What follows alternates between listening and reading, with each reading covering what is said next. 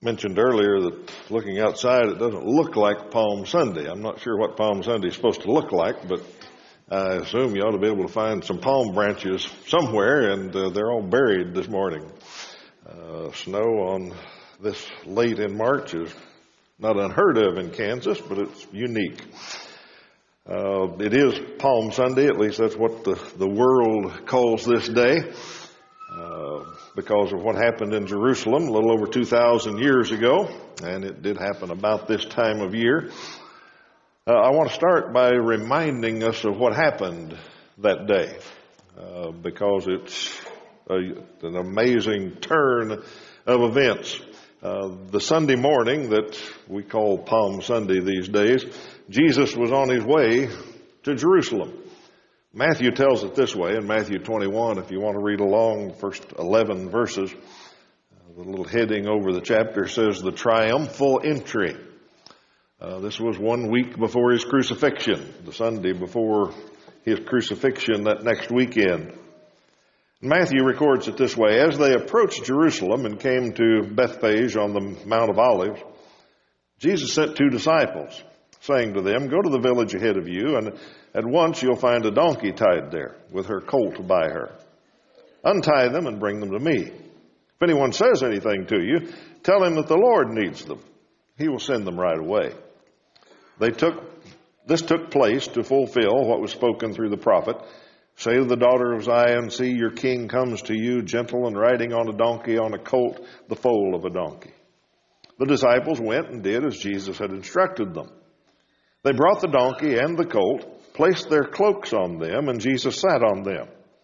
A very large crowd spread their cloaks on the road, while others cut branches from the trees and spread them on the road. The crowds that went ahead of him and those that followed shouted, Hosanna, the Son of David. Blessed is he who comes in the name of the Lord. Hosanna in the highest. When Jesus entered Jerusalem, the whole city was stirred and asked, who is this? The crowds answered, this is Jesus, the prophet from Nazareth in Galilee.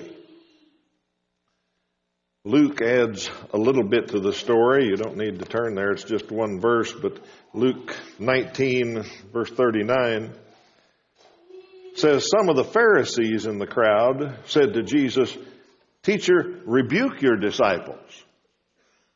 You understand, the Pharisees heard the crowd calling him the Christ, the Messiah, Hosanna, and they said, rebuke them for saying that. In verse 40, Jesus said, I tell you, if they keep quiet, the stones will cry out. Someone's going to praise the Son of God. And John adds just a little bit more to the story of what happened that day in John chapter 12 and verse 19. So the Pharisees said to one another, this is getting us nowhere. Look how the whole world has gone after him. That gives us a picture of what Jerusalem was like that Sunday, of what Jesus' popularity was like that Sunday. And you need to understand, he could have been anything he wanted to be that Sunday. He could have been mayor of Jerusalem, governor of Palestine, the king of the Jews, right then and there. The people, the masses, were on his side. They were ready to make him king. They begged him to be king. They flocked to his side. That wasn't God's plan. That's what the earth thought they wanted that Sunday, but that wasn't what God had in mind. He wasn't after an earthly kingdom. He was after a heavenly kingdom. So Jesus refused the crown. And the stunning part is that in just a matter of days, things completely changed. Absolutely 180-degree turn from the praise and the hosannas and the wanting to make him king. 5 days later, Mark continues the story over in Mark chapter 15. And listen to what happened in just 5 days. Verse 25 of Mark 15, it was the 3rd hour when they crucified him. The written notice of the charge against him read, "The King of the Jews." They crucified 2 robbers with him, one on his right and one on his left. And those who passed by hurled insults at him, shaking their heads and saying, "So, you who are going to destroy the temple and build it in 3 days, come down from the cross and save yourself." In the same way, the chief priests and the teachers of the law mocked him among themselves. He saved others, but he can't save himself. Let this Christ, this King of Israel, come down now from the cross, that we may see and believe. And those crucified with him also heaped insults on him. Quite a change, wasn't it? And it was actually logical thinking by the people and the priests and everybody. If he was the Son of God, if he was really the Son of God, he should have the power to come down from the cross. He'd said he was the Son of God. And if he had that power, he ought to come down. Anybody who had that power, they wouldn't stay up there. They wouldn't choose to die a death like that. So, he obviously didn't have the power. So, he obviously wasn't the Son of God. Pretty logical, but it was false. Because you see, what was wrong with their reasoning was, he could have saved himself. He chose not to. He could have saved himself that day. And that's the take that I would like to pull from this story of the change from Palm Sunday to Crucifixion Day, is the things that he did along the way. He could have saved himself. There's so many places, of course, any time he could have saved himself, but there's so many places when it's so obvious that it just shocks us, I hope. When he chose to go to Jerusalem, that was a faithful decision. He could have decided not to go to Jerusalem. He could have saved himself just by staying in Galilee. Galilee was his main base of operations, and people loved him up there. I mean, that's where he did most of the big things. That's where he preached the Sermon on the Mount. That's where thousands of people came to hear him. That's where he amazed people with his teaching. That's where he fed so many people. For 5,000, the 3,000, and they wanted to make him king because of all of that. They went out and listened to him, and they said, he speaks with authority. He's somebody special. That's where he walked on the water. That's where he stilled the storm. That's where he said, "Peace, be still," and the storm stopped. They loved him up there in Galilee. And there was lots left to do. There were plenty of sick people left to heal. Plenty of hungry people to feed. Plenty of sinners to preach to. And he was safe. He was popular up there. Remember when Lazarus died? They were up in Galilee, and Jesus said, "We got to go down to Lazarus' funeral." And the apostles said, "You got to be kidding. You want to go back to Judea? The last time we were in Judea, they tried to stone you. We're safe up here. Let's just stay here and everything will be all right. But we don't want to get even close to Jerusalem." And Jesus said, "No, we're going." And remember Thomas, doubting Thomas, who we pick on some, actually was pretty brave. He said, "Well, if he wants to go, let's go." You remember what he said next? "Let's go die with him. If we get close to Judea, we're all dead." Jesus knew that, but the scripture records that he set his face steadfastly toward Jerusalem. He knew what was going to happen. He could have stayed in Galilee, and step by step he made his way to that city where the end was going to come. You see, he could have saved himself. But what he couldn't do was save himself and us too. So he went to Jerusalem. He could have saved himself in the Garden of Gethsemane. That would have been easy to escape. We tell the story like the soldiers came and got him and all that, but if we really think through it, It would have been easy for him to get away. I mean, it was dark in the Garden of Gethsemane. There were no street lights in those days. He could have slipped off behind the rocks, behind the trees. He could have made his way to Mary and Martha's house. They would have hidden him. He could have escaped back to Galilee. And it wasn't like the soldiers snuck up on him. He saw them coming. They came out of Jerusalem with torches in the middle of the night, and he was in the garden, the dark garden. He saw them as soon as they came out of the gate, out of the temple gate. He saw the whole procession as it came down through the Kidron Valley. He saw them as they stepped into the Garden of Gethsemane. He saw Judas stepping out from the pack, and he allowed him to come up and kiss him on the cheek. He could have escaped at any time, but he chose not to. He allowed the soldiers to arrest him, even stop Peter from defending him. You see, he could have saved himself. But what he couldn't do was save himself and us too. In Pilate's judgment hall, he could have saved himself.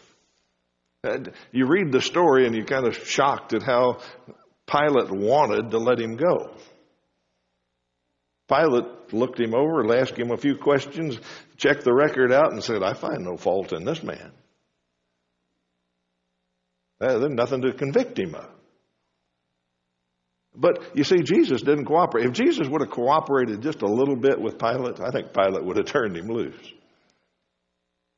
If Jesus would have just pled his case, defended himself a little bit, man, if he'd have just said something. But he didn't. If he'd have just said, I'm not guilty. I've done nothing. Somebody tell me what I've done wrong. And he could have explained. He had a pretty good case. He could have said, Pilate, get some of your Roman soldiers in here and ask them. Ask them what happens when they ask one of my followers or command one of my followers to carry their pack for a mile. That's the law. Everybody has to do that. But you ask them what happens when a Jesus follower gets asked. And the soldiers will tell you, my followers carry the pack 2 miles. I don't teach revolution. I'm not doing anything against the government of Rome. I'm no enemy of your government. I teach meekness and peace. Ask your servant, as the high priest's servant that came out to the garden. One of my men lost his temper and attacked him. I stopped him. I healed your servant. I'm not the rebel that needs to be crucified. You say just a little bit of attorney for the defense. And I think Pilate would have told the Jewish leaders, I can't crucify this guy. He's done absolutely nothing that Rome should punish him. I'm releasing him. But Jesus didn't say a word. The Bible says it this way, he was like a lamb before his shearers, dumb. He didn't say anything. He just went to take his fate. You see, he could have saved himself. But what he couldn't do was save himself and us too. You read on about Pilate, and Pilate was so frustrated by all this, he said, I got to do something. The guy won't defend himself, but let me get him out in front of the crowd. So he gets him out in front of the crowd, and he puts Barabbas out there with him. And he asks the crowd, who do you want me to crucify? This guy, Jesus, who had done nothing wrong? Or Barabbas, this notorious criminal? He may have read his record to them, I don't know, but he was trying to convince them that Jesus ought to be free. And before the crowd there, Jesus could have saved himself. Can you imagine? He could have spoken to the crowds. He still had that authority about it. He could have raised his hand and everybody would have got silent. What's he going to say now? What is this man that has done all these things? What's he going to say now? And he could have reminded them of all of it. He could have said, you guys remember last Sunday? Last Sunday I was coming in here and you were all out there putting your cloaks on the ground and palm branches and yelling Hosanna. You loved me. You wanted me to be king. And Bartimaeus, you were blind a few weeks ago. And a few weeks ago, you couldn't get up off your mat. You were lame from birth. And I said, take up your bed and walk. And now you're walking. You're standing here. And you 10 guys, a few weeks ago, the skin was rotting off your flesh, off your bones. And I touched you. I touched you and made you whole. How many of you did I feed? When you came out with the multitudes to hear me, how many of you did I provide free food for? He could have reminded them all that. And he could have gone on. He could have told them, you just get me out of here. Take away the cross business, and I'll be your king. I'll heal sickness. I'll cure poverty. I'll take care of everything. I'll be a great king. They'd have believed him. You see, he could have saved himself.